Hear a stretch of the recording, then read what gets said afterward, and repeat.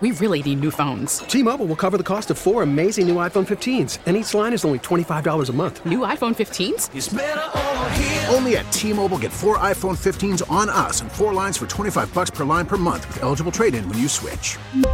Minimum of 4 lines for $25 per line per month with autopay discount using debit or bank account. $5 more per line without autopay, plus taxes and fees. Phone fee at 24 monthly bill credits for well-qualified customers. Contact us before canceling account to continue bill credits or credit stop and balance on required finance agreement due. $35 per line connection charge applies. See T-Mobile.com.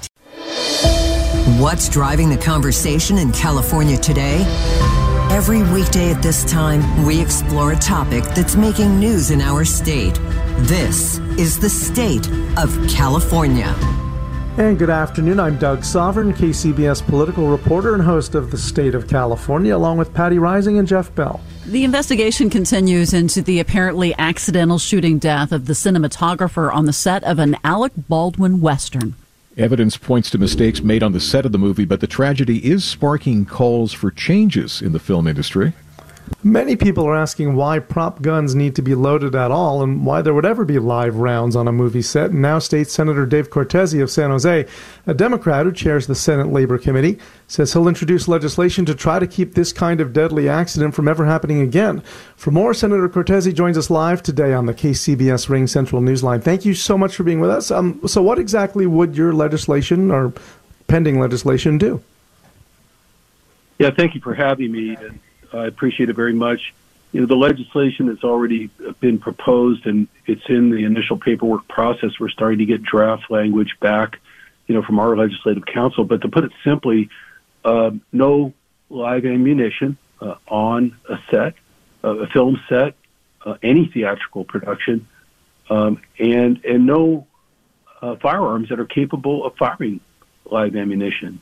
The idea of even having a firearm that has a firing pin in it that could fire a live bullet, it makes no sense at all. It wouldn't be allowed in any other circumstance that I know of outside of law enforcement and public safety, and I'm just not sure why this has gone on this long. Certainly, we've been somewhat safer here in California than other locations, and certainly the accident that happened in New Mexico, but the fact of the matter is that California is the home of this industry, the genesis of this industry, and we should be leading the effort to clean up this problem. Yeah, Senator, I think a lot of people are asking the question that you have asked, which is why would you ever need live ammo on a movie set or a real gun for that matter? Ostensibly, what has the set of answers been that you have heard from anybody defending that practice? I haven't heard anyone actually defend it.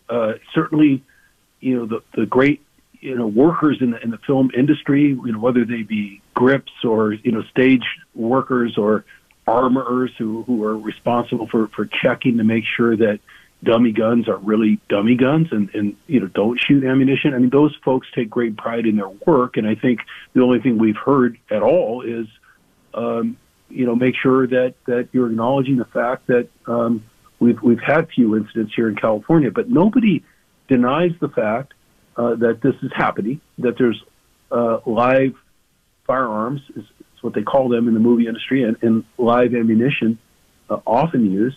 And nobody denies the fact that there's never been any California legislation in the history of the state of California that sets forth any rules about what you can and cannot do. I mean, that's almost equally appalling. Sure, the industry has its own rules. Some people follow those rules. Some people don't. Some of the unions have negotiated rules in their collective bargaining agreements. That's all great. But obviously, when it comes to, the very notion that someone might be brandishing a loaded live firearm on a movie set, that calls for state legislation to make it very, very clear and uniform, what's okay and what's not okay. And there's just no need in this millennium, in this century, with the technology that's available, with the off-site opportunities there are to do outtakes, if you will, that can be spliced into these movies. I mean, there's no reason to have that kind of a condition on any set. I wanted to ask you a little bit more about the existing regulations because I assume you looked into them before you added a new layer. And that is, in the state of California, there is no rule on how you handle firearms on a movie or theater production set. Is that correct? That's correct as far as all the research that we've done. made my statement late Friday, early Saturday morning that we were going to proceed to propose a bill. By early Monday morning, we had the lawyers, for the California State Senate searching, throughout the various codes, the penal code, the labor code, the employment code, OSHA, everything that we could possibly look at. It's just not governed right now. And,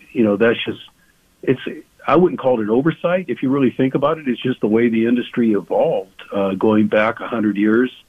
And, we have this very strange predicament. It's an absurdity, really, that, the same rules that applied, the rules of engagement that applied, in Dodge City or these places that they make Western movies about, from the last century, the previous century, are still the rules of engagement on movie sets, that you would just toss a gun to somebody without checking it, and somebody would whip it out of a holster and pull the trigger.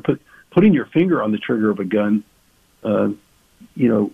by rights, according to anybody who knows anything about gun safety, putting your finger on the trigger of a gun and pointing it at another human being when you have no intention to shoot, I mean, that violates all the safety rules. Step one of safety rules of firearm safety, and yet this isn't even governed on movie sets, by any laws or legal regulations at this time. So this isn't the first time that such an accident has happened. I mean, there have been at least 2 prior cases I can think of where an actor was killed by what they thought was a safe gun, including, of course, the death of Brandon Lee of Oakland. You mentioned that it's gone on for so long. Why do you think it has taken this long to propose what seems like a pretty common sense safety measure? I think that probably for the longest time, from an artistic standpoint, again, think about the 1940s, the 1950s, the 1960s, before the technology that we have now, the special effects that they have available now, before that existed, the imitation of reality that this art, is trying to provide, really made it compelling for the industry to use actual firearms on these sets, so they didn't really have any other way to replicate a muzzle blast or the recoil or the kick, that a gun would provide. And they wanted that. And nobody slowed down long enough to think that, that would be dangerous or it could be replicated some other way. But that's all I can come up with. It's sort of something, in my opinion, that's kind of slipped through the cracks for the better part of the century. And it just needs to be stopped. It needs to be stopped because of workforce safety, for the very reason that we just saw. I mean, this isn't an anti-gun thing or a Second Amendment thing. This is about how would you like to be on one of these movie sets as a worker, and they're crowded sets usually, and have somebody, an actor or somebody, whipping a firearm around, really not knowing if it's loaded or how it's loaded or what's inside of that thing. That's got to bring about instant anxiety at the least, and certainly provide a high risk, a much more high risk workplace environment than is needed. It's just not needed.